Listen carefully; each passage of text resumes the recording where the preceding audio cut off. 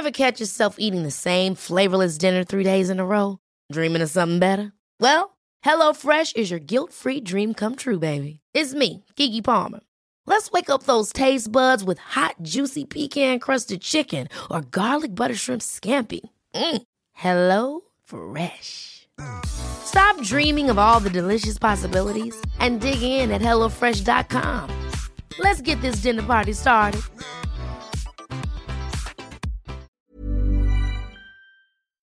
Hello and welcome to Runners Only with Dom Harvey, brought to you by Radix Nutrition.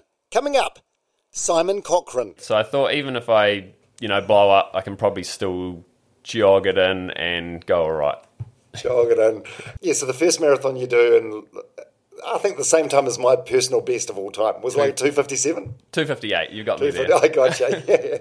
But then I was almost unable to walk after that, let alone run another one. That's phenomenal. Fun fact, in his 1991 hit song, Tom Cochrane said, "Life is a highway. I want to ride it all night long." Then in 2023, Hamilton dad, Simon Cochrane, no relation to Tom, said, "Life is a highway. I want to ride it all night long, on a bicycle, then swim 10 kilometres and run a double marathon." And that is exactly what he did, at world record pace no less. It's a crazy story. It's an event that I've never heard of actually, been going since 1983 though evidently, called Ultraman. This was in Noosa a couple of weeks before recording this. Simon Cochrane obliterated the current world record, and to do it, he had to swim, cycle and run over 500 kilometres in 3 days. So day 1, 10k swim, then a big bike ride. Day 2, a massive bike ride. And day 3, on tired legs, a double marathon, 84 kilometres. This is definitely an episode for the running and multi-sport nerds, but there are takeaways in this conversation for everyone, including lessons on time management and how you can get more out of yourself every day, and how you can change your situation if you aren't happy with it, and the importance of enjoying everything you do, and how that's a mindset you can choose. As Simon says with his endurance events, pain is inevitable, suffering is optional. I love that, and I hope you guys do too. Thanks again ever so much to my sponsors, Radix Nutrition. Check them out online, radixnutrition.co.nz, a little Kiwi company doing massive things. All right, let's get into it. Brand new world record holder, Simon Cochrane, on Runners Only with Dom Harvey. Hey, Runners Only, yeah, let's get it started. Hey, this is Runners Only with Dom Harvey. Fast paced, slow and steady, anywhere you coming. Just wanna connect for everyone who loves running. This is Runners Only, yeah, let's get it started. Hey, this is Runners Only with Dom Harvey. Fast paced, slow and steady, anywhere you coming. Just wanna connect for everyone who loves running. Hey, Runners Only with Dom Harvey. Runners Only with Dom Harvey and Simon Cochrane. How's the body? How are you feeling? Pretty good. Bounced back as good as I could have hoped. How does it feel being a world champion? Well, it's technically not world champion, world record holder. How's that different? This is the result from this race was the fastest anyone has gone across that race before, the distance across all 6 events around the world. Yeah, and we're going to get into that shortly. That's the Ultraman. But first of all, it's great to have you on the podcast. There was a lot of interest in getting you on. Your mum messaged my mum to get you on, and your wife messaged me to get you on. Yeah. And it was quite a hard case because you messaged me before you'd even read my wife's message, so we had a bit of a laugh about that. Yeah, that was really nice, really supportive. Yeah, a lot of people would probably be wondering, you're married and you've got 2 young kids, how your wife handles this, let alone be supportive, because it must require a long time away from home, but she's obviously on board. Yeah, not too much time away from home. I mean, I think I've got the balance with work, training, family life pretty good. So yeah, it works well. Oh, no, come on, you must be away from home a lot. The training, when do you fit the training in? Yeah, so I'm at home when it counts. Like, I'm always there for breakfast, kids getting off to school and daycare, and I cook dinner every night, and we put the kids to bed. So I do slot it in during the day, so it's not going to cause too much chaos. Everyone's got the same amount of hours in the day, so if you want to do this extra stuff like you were doing, you just need to allocate the hours. So there's no TV or Netflix, really. The odd weekend night, maybe, once in a blue moon, but it is just being efficient across the day to slot everything in, and I'm busy. So are you up training when it's dark, or are you trying to do it during the day? No, the alarm goes off pretty much 20 to 5 every day, whether it's going to swim squad or doing a bike session in the garage or a run. It's up early, and then it's usually slotting another session in early afternoon. How long has Ultraman been a thing? This is the first time I've heard about this event. So Ultraman's been going since 1983. Wow. So they're going to have the 40th anniversary in Hawaii this year. So it's be quite a big event. And then there's also 5 other Ultraman events around the world. So you got Australia, Canada, Arizona, Florida, and maybe one more. So it's not a new thing. Because I know the world record was set like a couple of months ago. Yep. And that poor bastard only hold it for like a couple of months before you broke it. God, he must hate you. However, you smashed his record though. So what you've done is phenomenal. Like, it's not just shaving a minute or two or even 10 minutes off. It's like an hour what? It was almost an hour and a half. So it's insane. It's not gonna be broken, for a long time. Well, hopefully this brings a few extra guys out of the woodwork, some other top athletes, and have a crack. Because this is the first time you've had a crack. Yep, first time. I know a couple of the guys who have done it before. A good mate of mine, Carl, has won Ultraman Australia a couple of times. Yeah, that sort of got me interested, and because I've got a fairly good swim, bike, run background and some ultra running experience in the last year or so, then I thought, interests me quite a bit. When it was confirmed that you were lining up for Ultraman, you've done we're going to get into all of this, but you've done like a shit ton of endurance events. You've done so many Ironman and stuff. Do you think people would have been watching you around the world with keen interest, or just thinking you're a novice? And you know what I mean? Like, do you think anyone apart from you was predicting you were going to break the world record? Probably not break the world record, but I think, from the racing history over the last few years and, experience over the long stuff, I think a few people thought I was going to go well and possibly win this one. But, I didn't even think I was going to, take an hour and a half off the world record, that's for sure. Yeah, we better run through what Ultraman is. So it's kind of like a double Ironman and a little bit more. Yeah, pretty much. So it's pretty much a double Ironman distance, well, a bit more, 515 Ks across 3 days. So day 1, 10K open water swim and 145K bike. Day 2, 275K bike. And then it's a big day. And then day 3 to top it off is a double marathon. So you're running a marathon out, turn around, and a marathon back. Yeah, and your times on, obviously, I mean, you got the world record, but your times on all these things are sizzling. I don't know much about swimming or cycling, but I've done running for a number of years, and your run time was phenomenal. The first marathon was a sub-3, the second one like a 3:07. I think 2:58 and a 3:07 to give me a 6:06 double marathon. Yeah, so the drop-off in the second half of that run after 2 big days before that was very minimal. Yeah, and I probably went out a little bit quicker than I was hoping, but that does give you the benefit of having a bit of a buffer over that second half. Banking a bit. Yeah. Okay, so we'll run through the event. So I was at Noosa the day before. What are you doing? You're just resting? You're eating a lot? How do you prepare for something like this nutrition-wise? So it felt like a 5-day event because the day before is a massive briefing day. It's like 3 or 4 hours because there's a lot of logistics. Having the race is open roads, so you got to stop at stop signs, traffic lights, obey all road rules. You've got trucks, cars, roadworks, all sorts. So it's carnage. Well, how many people are taking part? Not many. No, so they cap it at 50. Right. So people have to apply because you've got your support crew out on the road in a car. So they're your aid station. They're giving you bottles of drink throughout, helping navigate and everything like that. So it is different to a standard triathlon. So so the day before is a big registration day, and then you've got 3 days of racing, and then a bit of a celebration prize giving day as well. See, I had no idea about the thing about the roads being open and you're having to stop for signs and things like that. That's got to be increasingly difficult as well as fatigue. Yeah, it is.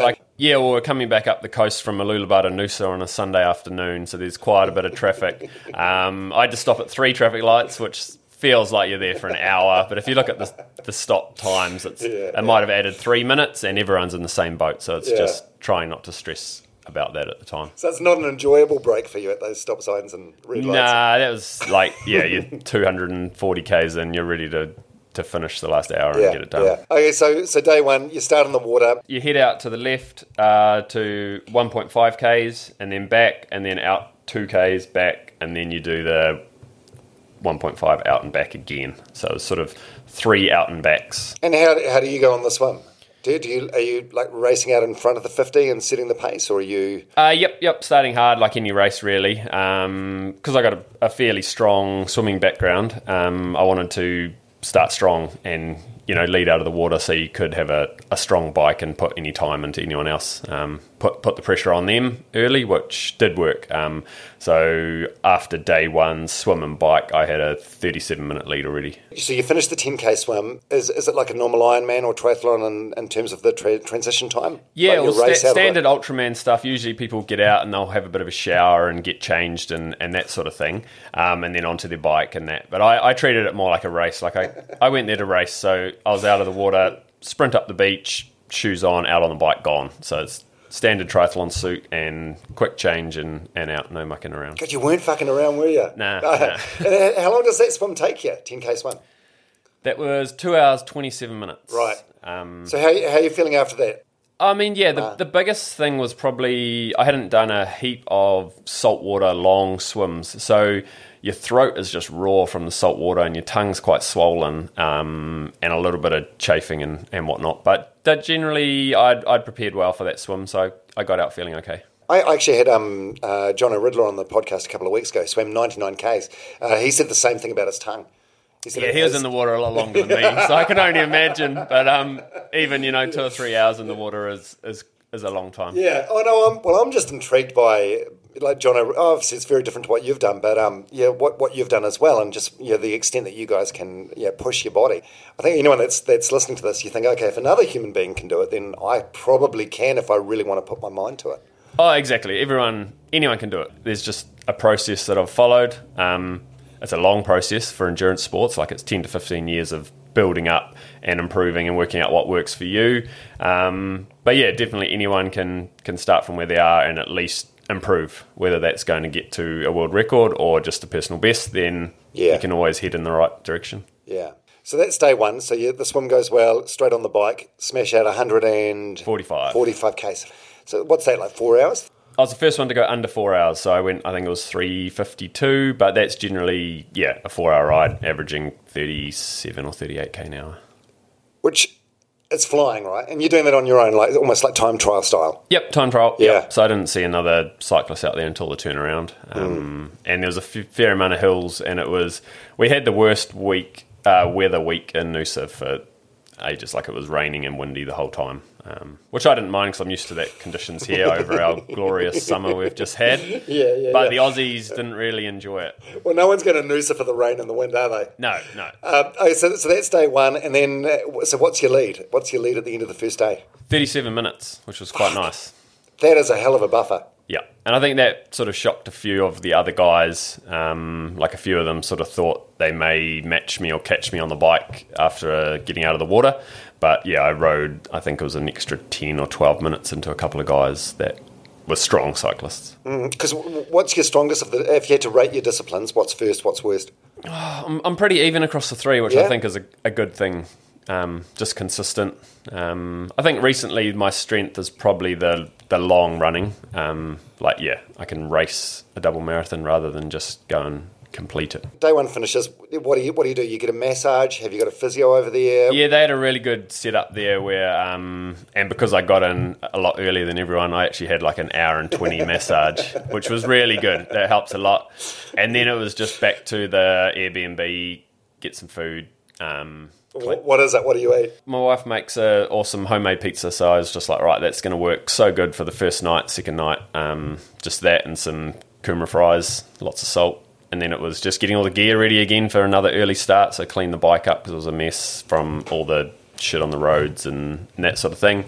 Get all the gear ready, and then it was a 5:30 a.m. kick-off again on day two with your lights on and ready for a big ride. At that point, you've got a 37-minute lead, did you say? Yes. Do you manage to get away in front? Are you allowed to ride in a pack when it starts? At the same time, or no? So no drafting. We had a neutral zone where we followed a police car for the first 5Ks out of town, so it wasn't sort of carnage. And then it's open. And, a couple of other strong cyclists really took off and obviously trying to put some time into me. But yeah, started strong and managed to hold only a 4-minute deficit to the guy who won day two as such. So Oh, so he took 4 minutes back off you. Yeah, it took 4 minutes back off me. That's nothing, is it? But we both broke the day 2 bike course record by 25 minutes as well, so it was a quick day. Yeah. How many Ks again? 275. Oh, my God, that is awful. So I've just driven down from Auckland to Hamilton today, so it's like Auckland to Hamilton, back to Auckland, and almost back to Hamilton again. Yeah. On a bike. So how long is that day? That was 7 hours 18 for me. Oh.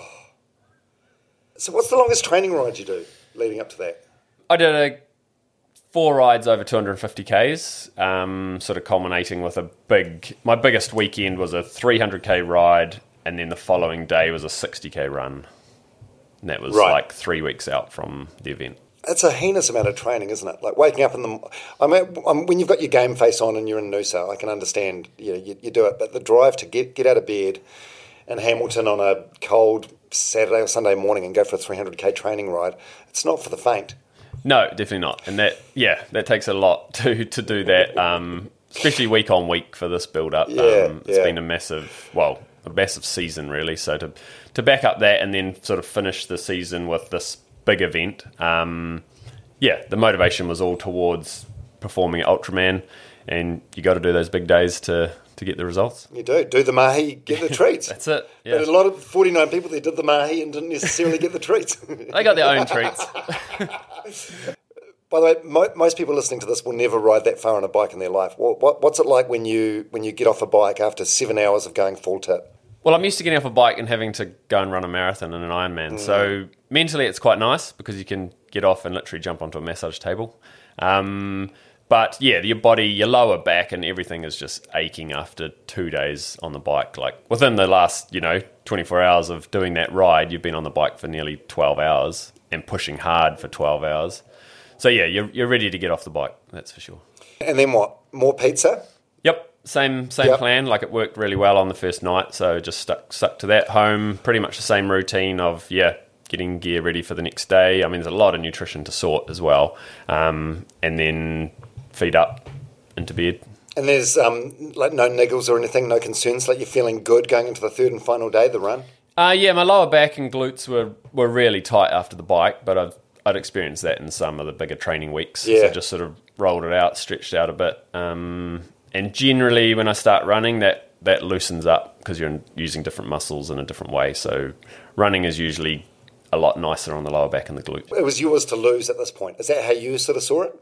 Yeah, well, it was mine to lose, but it was also they'd put the carrot of the world record in front of me and said, right, if you run under 6 hours 17 for the double marathon, then you'll break 20 hours, which no one had gone under 21 hours, but they said, here you go, have a crack at going under 20.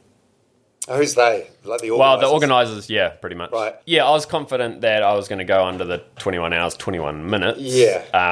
But then when they threw that at me, I was sort of like, oh, hang on, I didn't expect to have to run that quick. Yeah, I was expecting 6 hours 30, like 2 back-to-back 3:15s, which sounds... no joke. No, it's no which joke. still sounds crazy, especially because it's hilly and it's on the third day.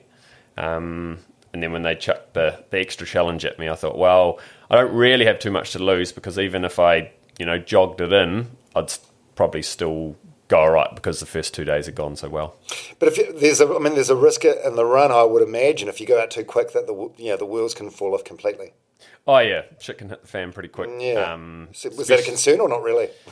Obviously not. In hindsight, obviously not really. No, not too much. Like I was confident in my running, and especially the back end strength. So I thought even if I, blow up, I can probably still jog it in and go all right. Jog it in. Unbelievable. Yeah, so the first marathon you do, and I think the same time as my personal best of all time, was like 2:57? 2:58, you got me there. I got you, yeah. But then I was almost unable to walk after that, let alone run another one. That's phenomenal. What pace were the other guys doing? What was the next best? Next best through the marathon, I think, was around 3:18. So I saw all them at the turnaround, and everyone's happy for you, like cheering you on. So it does give you some motivation running back. But yeah, I think the second quickest run would have been about a 6:50 something in the end. Amazing. So and how's the run? So you start. Are you feeling good at the beginning? Yeah, well, it's so hard to know. Like I did a kilometre warm-up, and you sort of think, I don't feel too bad, but you don't know how you're going to feel. Same thing, it was windy, raining, pitch dark, so you got head torch on, everyone goes off at once. A couple of guys boost out and do like a 4:05 first K, and I was like, okay, that's all right. What were you doing, like 4:15s? 4:15s for the first marathon. And I picked up my mate Matt as a pacer 5Ks in, and he could run to the marathon point with me carrying bottles and, someone to chat to.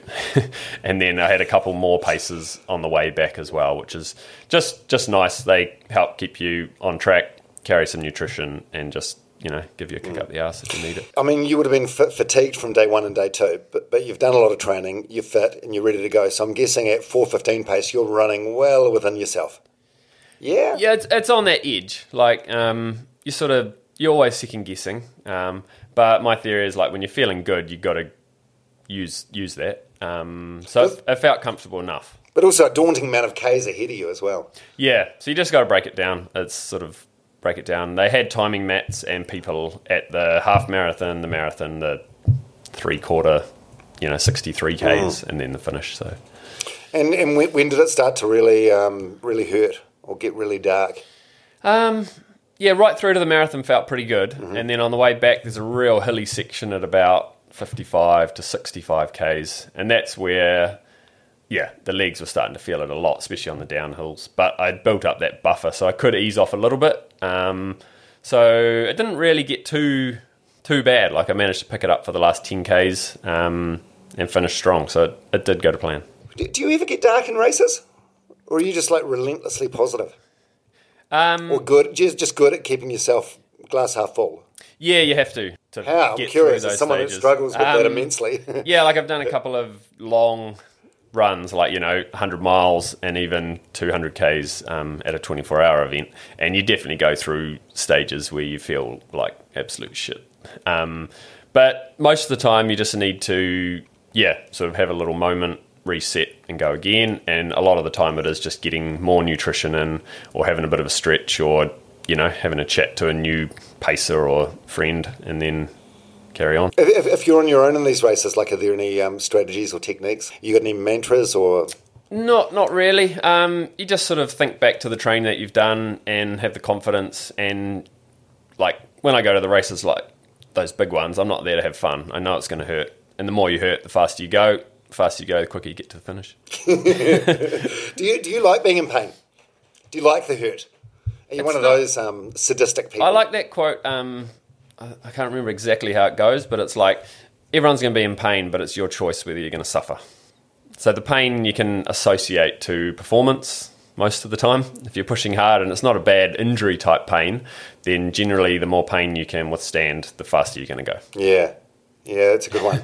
So then, when do you realise you're gonna obliterate the world record? Is it like at the 50k mark, the 60k mark? Well, even at the marathon turn, I'm like, wow, that's going better than I was expecting, and you're sort of trying to work out the sums in your mind, even though your brain's not really working. Probably around that marathon mark, I thought, if I'm not going to explode and have to walk a lot, then I'm there. And then you do it, you finish, and then what? Same routine. It was straight on the massage table because I was pretty cooked. Were you? No shit. Yeah, and then we shot back home via a bakery, got a couple of pies, and then a few beers with the supporters and cheering on the other finishers that are coming in. We were just at the Noosa Surf Club there. A few drinks and some food, and so you were in good shape. You weren't exhausted. No, I was good. Yep. I was looking back to some videos at the finish line from last weekend, and no, it looked like I had pulled up all right. What now? Have you got a rest coming up? The past year for you. Actually, now's probably a good time to do this. We'll run through just some of the stuff you've done in the past year. So, solo marathon on your birthday. When was your birthday, by the way? July 10. July 10. How old were you? 38. 38. So I wanted to run 2:38. Right, for my 38 and you did 2:38. I know, yeah. Which is if you do a 2:48 marathon, that's like 4-minute K pace. So what's 2:38? I think 3:46. Yeah, it's no joke, right? No, it's heaving, and to do it on your own. Yeah. What have you done? Just a marathon event? No, like that's my quickest marathon. Right. I've done plenty off the bike in a Ironman. And I've run New York Marathon, was one of my first marathons. Ran that with Mum. I think I was 25, Mum was 50. And I've run Christchurch Marathon, but that was the year it was 0 degrees and my quads froze up, and it was horrendous. So what do you think you could do, like in a marathon event, if you trained just for that? And I don't know. I seem to sort of just have that good endurance, but not a heap of the fast. I don't know. But I think I could go under 230. Yeah, wow. But anything around that 220 is like, you'd probably have to drop another 10 kilos and focus on running specifically. There's never been a faster or easier way to start your weight loss journey than with PlushCare. PlushCare accepts most insurance plans and gives you online access to board-certified physicians who can prescribe FDA-approved weight loss medications like Wegovy and Zepbound for those who qualify. Take charge of your health and speak with a board-certified physician about a weight loss plan that's right for you. Get started today at plushcare.com/weight loss. That's plushcare.com/weight loss. plushcare.com/weight loss. Even when we're on a budget, we still deserve nice things. Quince is a place to scoop up stunning high-end goods for 50 to 80% less than similar brands. They have buttery soft cashmere sweaters starting at $50, luxurious Italian leather bags, and so much more.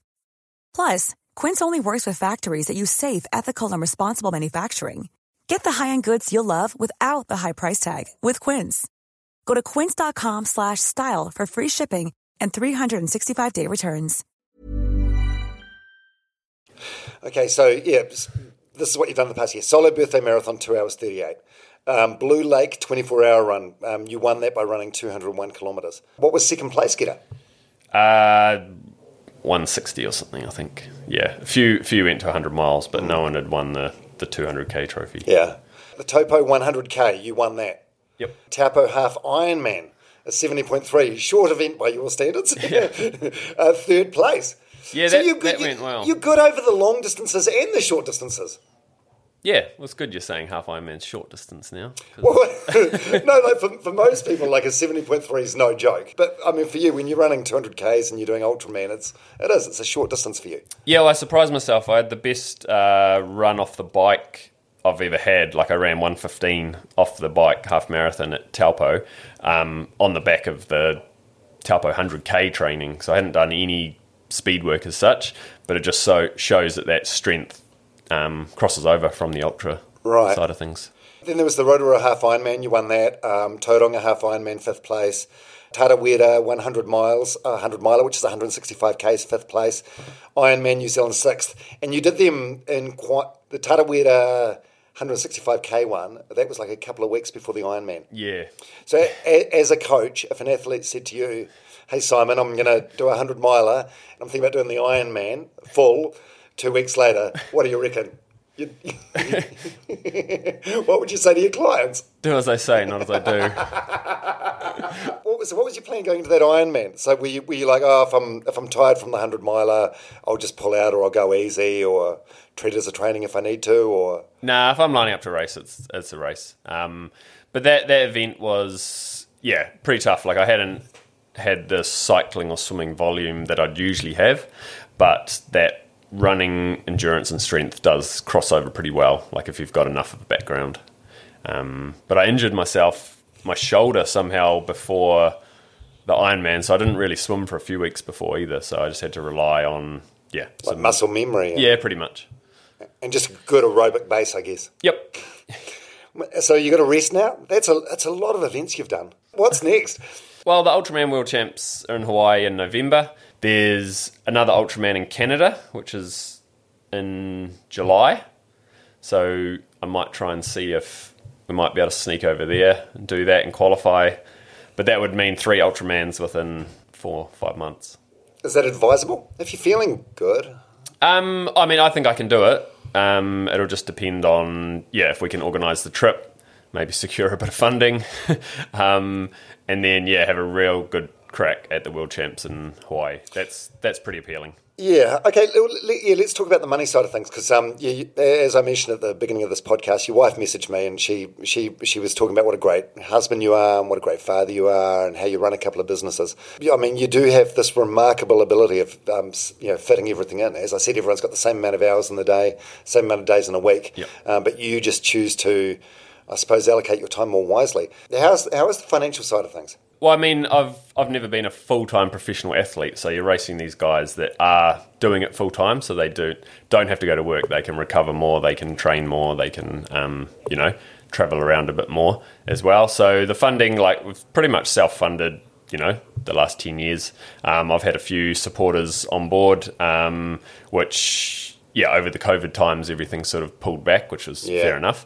But like Orchard Gold and St. Pierre's, a couple of big Kiwi companies, they've been my biggest. St. Pierre's Sushi? Backers. Yep. Yeah, yep. And what's the other one? Orchard Gold. Orchard Gold. The berries, okay. Frozen berries and that. Someone talks with them, hopefully to jump back on board for a big year. But obviously, it'd be great to work with some New Zealand companies, get their name out there. Because I think that makes what you've done even more remarkable. Because there's the I don't know, your Braden Currys, your Cameron Browns, your Hayden Wilds in a shorter distance or whatever. Anyone that completes even just an Ironman and holds down a job and a family and stuff, I think they're the true heroes. And you're doing this stuff at near elite level without any of this sort of like professional support. Yeah. I mean, I've got some good support just with gear and that sort of thing. But that doesn't pay the bills or pay the trips overseas. But I mean, I enjoy it, and we get to see some pretty cool places around the world. I mean, I've raced, right around the world through Europe, America, Asia. So I've seen some cool places. Well, let's go all the way back. So you're 38 now. You grew up in Auckland. Yep. And then moved to Hamilton. About 8 years ago. Yeah, why? Why would you... You just love punishment, eh? Yeah, if you'd asked me when I was living in Auckland whether I'd either move or live in Hamilton, I would have said hell no. But since we moved here, I mean, I would never move back to Auckland. It's so central. I mean, you can get to Coromandel, Rotorua, Taupo, everywhere, Raglan, within, a lot of a shorter drive. No traffic, house prices are better, training is miles better.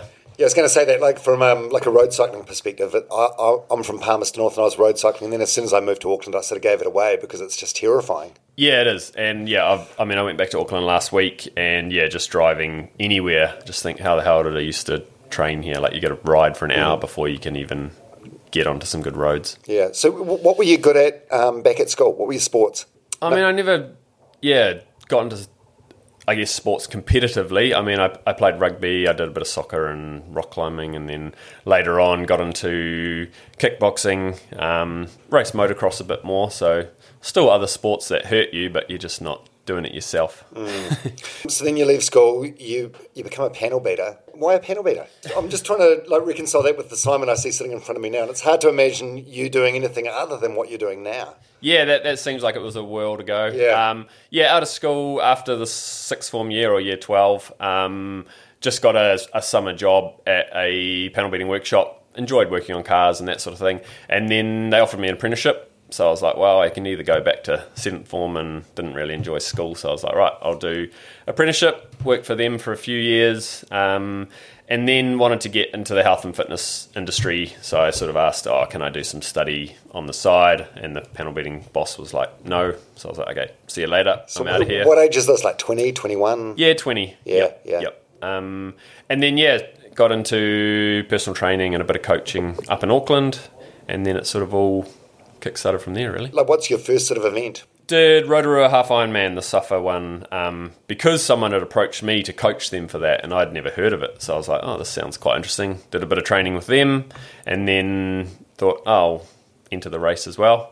And then at the prize giving for that race, I actually won an entry into Challenge Wanaka Full Ironman, which was only 3 weeks later, and I hadn't really done the training, but jumped into that, enjoyed it, and then I'm seeing a pattern here. And then entered Ironman New Zealand 3 weeks after that. Oh shit! So how old are you now? What are we, early 20s? Are we talking? 23, 24. So how did those first Ironman go? So you do the half Ironman, which you trained for. Yep. And then a few weeks later, a full Ironman. Yeah, and that's a pretty tough course down there. So I think it was around 11 hours 20, so not too bad for a first one. But then, even 3 weeks later, come up to Taupo, a little bit more knowledge, took like an hour off the time, and then, just slowly improved. Yeah, it's a long game, the endurance game. How many full Ironman have you done? 37 now. So you're doing it like you're averaging over 2 a year.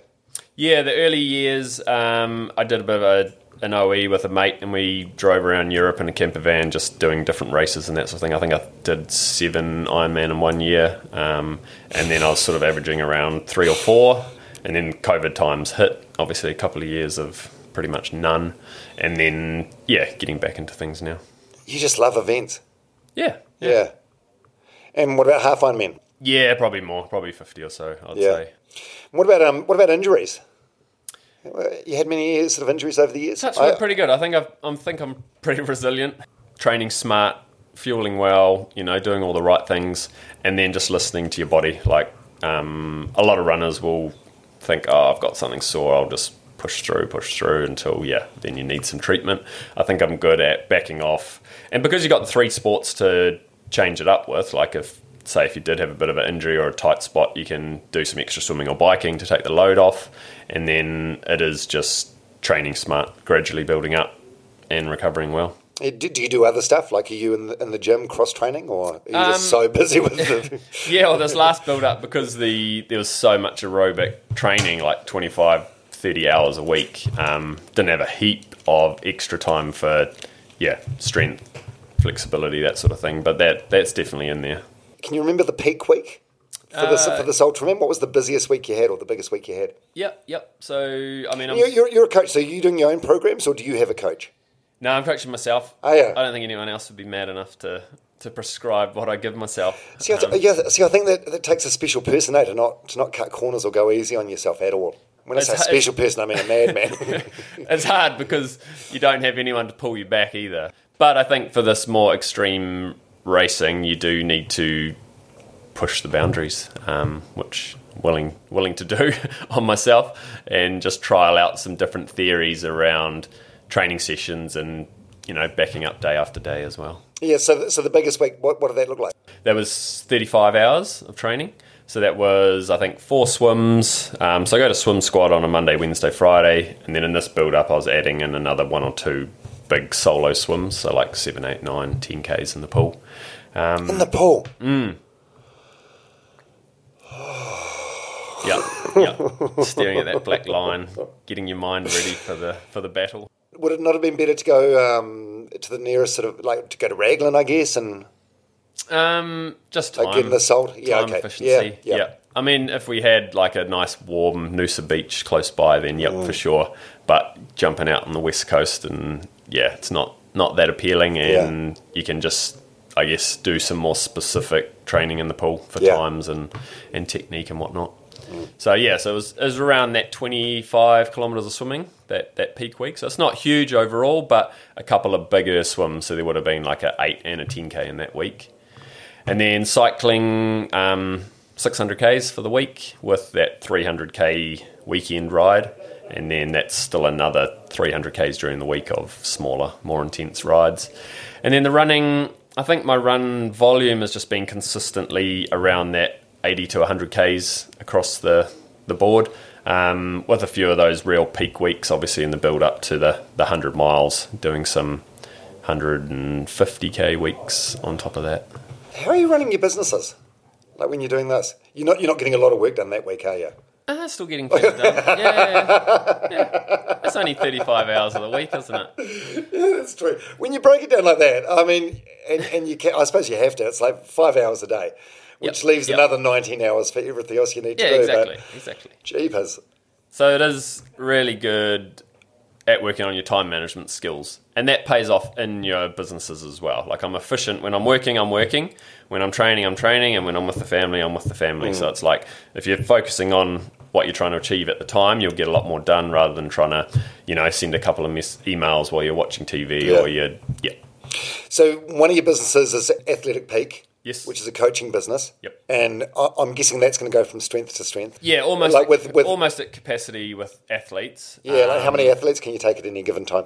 Oh, it's a fine line. Yeah. So if you're taking on, like, say, just runners only, Nice. then you can do a bit more. It's a bit less intensive. But then when you've got triathletes and multi-day races, then that's, a bit more planning. But I really enjoy training anyone from, a beginner 5K through to, some pro athletes as well. But I'm looking at spending a bit more time on the coaching business this year and expanding with a few training camps and workshops and that sort of thing. So watch this space. We will. And what's your other business? So I run corporate accommodation in Hamilton, which is a short-term corporate accommodation. So we've got a bunch of apartments that we lease out to businesses bringing staff into town as well. So that's both businesses that aren't bound to an office or a time schedule. So that definitely works well. And I don't think I could do anything if I had to do a standard 9-to-5 job for. It would make things incredibly difficult, wouldn't it? You'd just be like cramming it in before work and after work. Yep.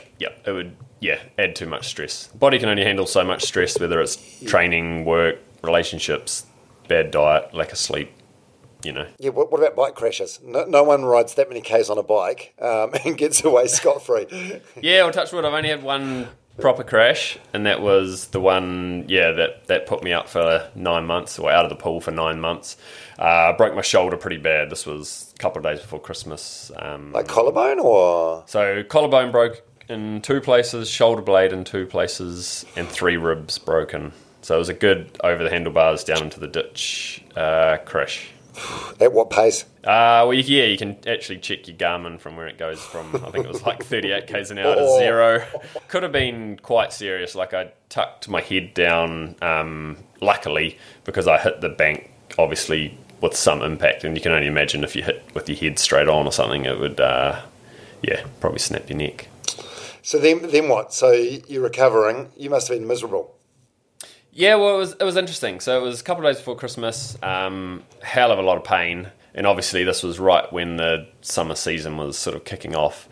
But, well, luckily it was when we had that next lockdown. So I think I only missed one race that I was actually going to do anyway, because all the others were cancelled. But the interesting thing is with the shoulder, I could start running within a couple of weeks. It was crazy. I made this sling out of some physio band and started doing some hiking down in the Coromandel and then started jogging. And so I could run, I think I did a 50k run 3 weeks after with my arm still in a sling. Just not moving your sort of torso and upper body? Yeah, just a bit of a technique that seemed to be comfortable enough. That's desperation, isn't it? What was it? Fear of losing fitness? Fear of losing speed? Well, there was still hope that the 100k race that was a few months out was still going to go ahead. So I wanted to see if I could at least stay fit enough to enter that. And as someone that likes events so much, you must have really struggled with lockdown.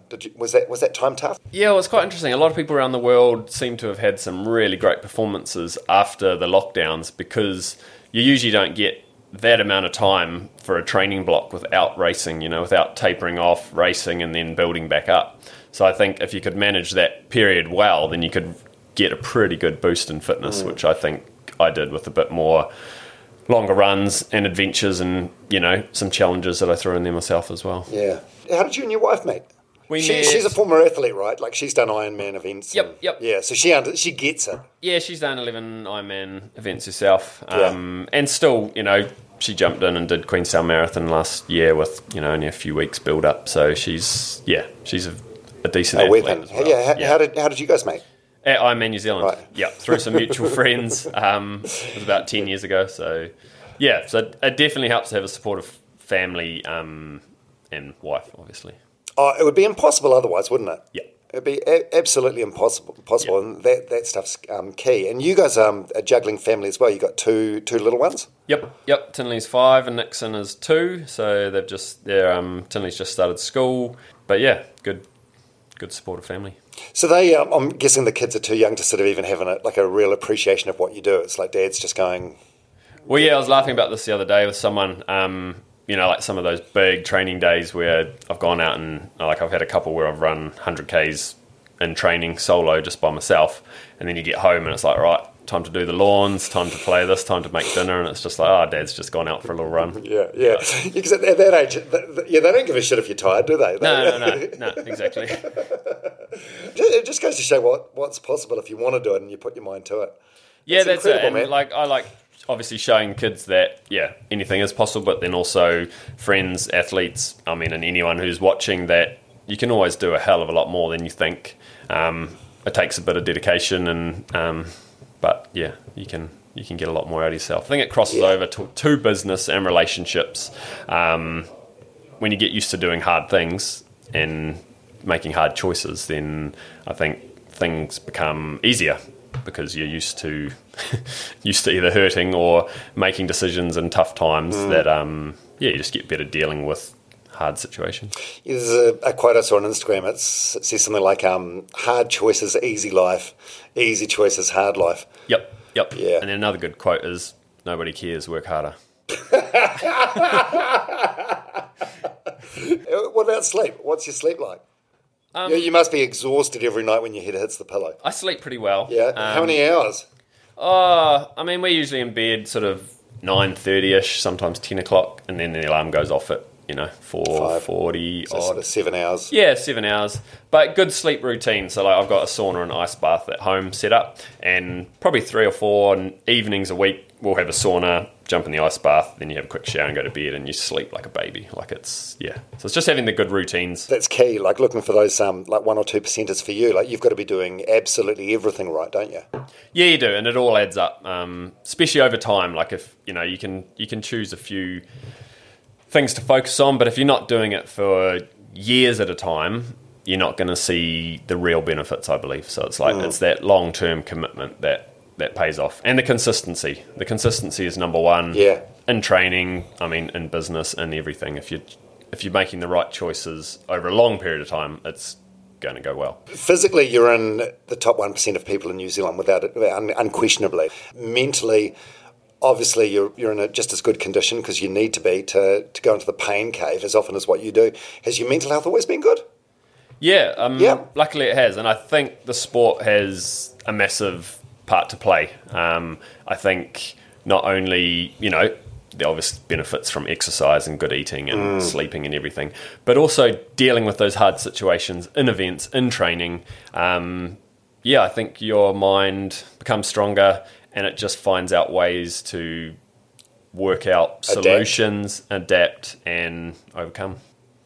Has it always been that way? I feel like exercise brings you this, the physical and the mental health now. But what about like when you were a panel beater, a young man in your late teens, early 20s? Was it good then?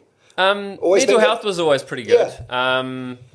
Relationship with alcohol and that sort of thing, probably, like any New Zealand teenager, especially one who's in the panel beating trade. There was plenty of weekends with bottles of Jim Beam and, lots of partying, but I probably wouldn't change that. Like it's a period of life that you go through and you learn a lot. Yeah, you mentioned you had a couple of beers when you finished the Ultraman. Yep. But I'm guessing for the most part your relationship with alcohol is probably non-existent now.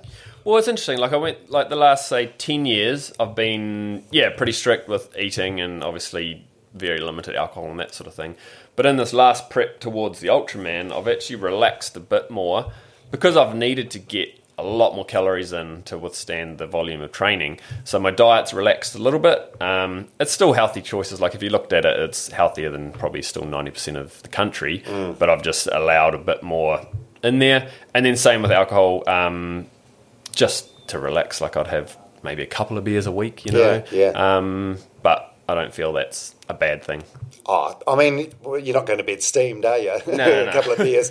And how do you feel about aging? Like you're at your peak now. You said before you've still got some gains to make. Will you still be okay participating? When the speed starts to drop off. Yeah, I think I'm going to be a lifetime athlete. Just the benefits that you get from that, and the community that you're with. I coach a lot of people that are a bit older than me, and they're still going well, and they're still making improvements as well. So I think you can always improve on different aspects, and the mental side of things when you're older is, like, you can't short track mental toughness, really. You've got to go through the trenches through the years. And then I think if you're, say, when I'm 50, I can look at other 50-year-olds and think, right, I'm still competitive. I suppose that's the thing. You just you start worrying about being good for age, or also and just comparing yourself to what you've done previously. Yeah, I think so. And then Just you can reset. look at your kids' friends, parents, and sort of see what they're like. And I guess you can just compare to the general public, which nowadays is in a pretty sad state of fitness and health. Which it's pretty hard to see really, because I guess I'm in the community with people who are highly motivated and performing quite well. You sort of lose touch of what the general population is like. But I just feel sad how a lot of people must wake up feeling so shit, go up through the day complaining, feeling like shit, and going to bed feeling like shit. Whereas I know how good it can feel, and I know I want to try and help people to feel like that. So it's just trying to, I guess, break that mold. Are you talking physically, mentally, or both? Well, it's a combination. I think it all comes together, and I think the mental side of things that a lot of people are struggling with out there is because of the physical state their bodies are in. Like, they're not functioning well. So I think if they can turn that around, then the state of the mental health of the whole country can improve. Yeah, I think for a lot of people it happens so progressively. People feel like shit and they don't actually realise how shit they feel. No, they just normalise it. They wake up every day and they're like, oh, today I feel good, but on the scale of good, it's still real shit. So I think if you can show them some small improvements, then you just get that roll-on effect. From my personal perspective, I've had like an interesting relationship with alcohol over the years, and there's been periods where I drink a bottle of wine each night, and I wake up the next morning feeling fine. But that's your normal. Yeah, but then you have a break from alcohol, and just one or two glasses, and then suddenly you feel shit the next morning. Yep. Which is alarming, because it means when I'm having a bottle a night, I think I feel good the next morning, but I actually feel shit. Yep. And that can just be a downward trend on any aspect of life, I guess. Any sort of, doesn't even have to be like addictions, but it's, whatever you're overindulging in that's unhealthy. You normalise, and then, that normal level, just that's your life then. Well, anything that you do need to work on? What do you need to do better? What are the areas that require some work? I don't know, like anyone, you've always got self-doubts around, all sorts of things, but... Have you? Like, what about for you? I don't know. Performances, that sort of thing with the racing. I mean, you look back and if you could do the last 10 years difference, I mean, that's like everything in life, though. If you knew what you knew now 10 years ago, then you'd probably approach training and a few things a lot different. But that's part of the journey, and I think you just got to look forward rather than looking back. Do you mean in terms of like making that next step up and becoming like a guy that goes to the Olympics or Commonwealth Games or something? What do you mean? Yeah, possibly, but I don't think I would change it though, because I feel like I've got the good balance with work and family. Like, you see some of those pro athletes that are still 40 years old and single and don't own a house and don't have anything to go to afterwards. I think I'd rather have my athletic career plus my family and work life. So I'm happy with that, and there's no regrets.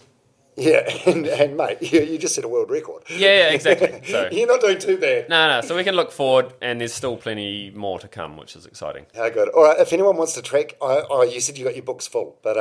No, not quite full. Okay. There's a few spots there, because I'm going to be spending a bit more time on the coaching business. Is there some way you can scale up and just do like generic programs for like from couch to 10K or something for people? Yeah, definitely. That might be an add-on this year. But for now, I'm focusing on the good group of athletes I have got, and then looking to step away from the accommodation side of things in the next probably few months, so working a way out of that. So then that will open up a lot more time for expanding Athletic Peak. On Instagram, website? On Instagram, athleticpeak.co.nz, or just find me on Instagram. I think it's Cochrane Simon. Yeah, you post a lot of stuff on Instagram. It's very motivating. Yeah, thanks. And same thing, like when I get a bit more time, when the accommodation side of thing goes away, I want to do a lot more sort of videos, articles, just for... endurance sports. You ended up on Breakfast TV after the Ultraman. It's a random sport, and it's very niche. Yep. How did you end up getting some mainstream media coverage? One of my athletes, Brittany, contacted breakfast, and they were pretty excited. The interview was really short on TV, but they were chatting for 10, 15 minutes either side of the interview, really interested. And One News got in touch and they said they might do a bit of a follow-up and look at what is coming up next as well. So I mean, it's great for the sport. You know, there must be that personal ego thing with you, which is great, but also for the broader public knowledge of Ultraman as well. It's bloody awesome. Yeah, it's exciting. Like, there has been a lot of exposure. I mean, even compared to some of my other results, which is cool. I mean, it helps to have, broken the world record. That just gets a bit more... smashed it.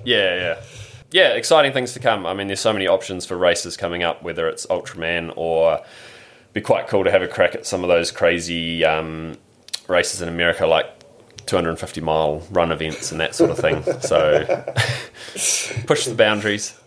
I mentioned I had John O'Riddler on, who swam 99Ks, and that's what he said his why was. He wanted to push the boundaries and see what he's capable of. And he said after that 99K swim, he felt like he came pretty fucking close. Yep. Where do you think you're at percentage-wise to reaching your personal limits? Or do you just keep redefining them? Yeah, I think redefining is a good way. Like the 200Ks is probably one of my most proud efforts because I put a lot of planning into that. But I nailed that with an hour and a half to spare and feeling as good as you can after running for 24 hours. So I reckon, I'm maybe at 50 or 60%. So there's a lot more there. And it's... What, 50 or 60%? Yeah. And I reckon it's a lot more with the mind than physical. Like, you can only do so much training in a week, but your mind is almost, limitless. You can go a lot further than you think. There's a really good book I like, and in the book it talks about how if you know what the why is, and the why is right, then the how just figures itself out. So what's that for you? Yeah, I guess that's it with work, with training, with everything. I think the biggest thing is enjoying what you do. Like, I don't feel like I work, I don't feel like I train hard because I enjoy it all. Nothing's a chore. And I think, like when I see people complaining about their work, complaining about training, it's like, well, you're doing something wrong. Life's there to be enjoyed. And you can change things. And that is the hard decision that people need to do, Can you get a job that you enjoy more, like you've done, like I do? Can you improve your fitness, your life, and all these aspects? Sometimes it's a hard choice, and it might just be 2 or 3 months of, shit, this is really hard. But then once you can get there, shit, it's worth it. No one can do that stuff for you, though, eh? No. You can grizzle your way through life, but nothing's going to change unless you do it yourself. No, exactly. And that's it. And deep down, everyone knows what they need to do and what they want to do. It's just sucking up the courage and doing it. Simon Cochrane, Ultraman world record holder. Thank you, Dom. Great. Thanks a lot. We're going to have to do a part 2 because we didn't even scrape the surface of the Blue Lake 24-hour run where you did 201K. Yeah, we'll have to come back. And next time I will drag you out for a run. Okay, we're on. Maybe just an hour or so. Yeah, okay. Is it worth even putting your shoes on for that? Always. Every bit counts. Thank you for making it all the way through this episode of Runners Only with Dom Harvey. That was new world record holder Simon Cochrane. Thanks very much to the sponsors of this episode, Radix Nutrition. Please check them out online, radixnutrition.co.nz. I know this is kind of an ad, but I genuinely believe what I say. Radix Nutrition are a phenomenal company, little company, doing big things from the Waikato to the world, and it's a pleasure to be part of them. Check them out for yourself, radixnutrition.co.nz, and if it stacks up and you like what you see, please try them out. All right, thanks again. Hope to see you next time on Runners Only with Dom Harvey. Ever catch yourself eating the same flavorless dinner 3 days in a row? Dreaming of something better? Well, HelloFresh is your guilt-free dream come true, baby. It's me, Keke Palmer. Let's wake up those taste buds with hot, juicy pecan-crusted chicken or garlic butter shrimp scampi. Hello Fresh. Stop dreaming of all the delicious possibilities and dig in at HelloFresh.com. Let's get this dinner party started. Hey, it's Paige DeSorbo from Giggly Squad. High quality fashion without the price tag. Say hello to Quince. I'm snagging high-end essentials like cozy cashmere sweaters, sleek leather jackets, fine jewelry, and so much more. With Quince being 50 to 80% less than similar brands. And they partner with factories that prioritize safe, ethical, and responsible manufacturing. I love that. Luxury quality within reach. Go to quince.com/style to get free shipping and 365-day returns on your next order. Quince.com/style. Imagine the softest sheets you've ever felt. Now imagine them getting even softer over time. That's what you'll feel with Boll & Branch's organic cotton sheets. In a recent customer survey, 96% replied that Boll & Branch sheets get softer with every wash. Start getting your best night's sleep in these sheets that get softer and softer for years to come. Try their sheets with a 30-night guarantee. Plus, get 15% off your first order at bollandbranch.com. Code BUTTERY. Exclusions apply. See site for details.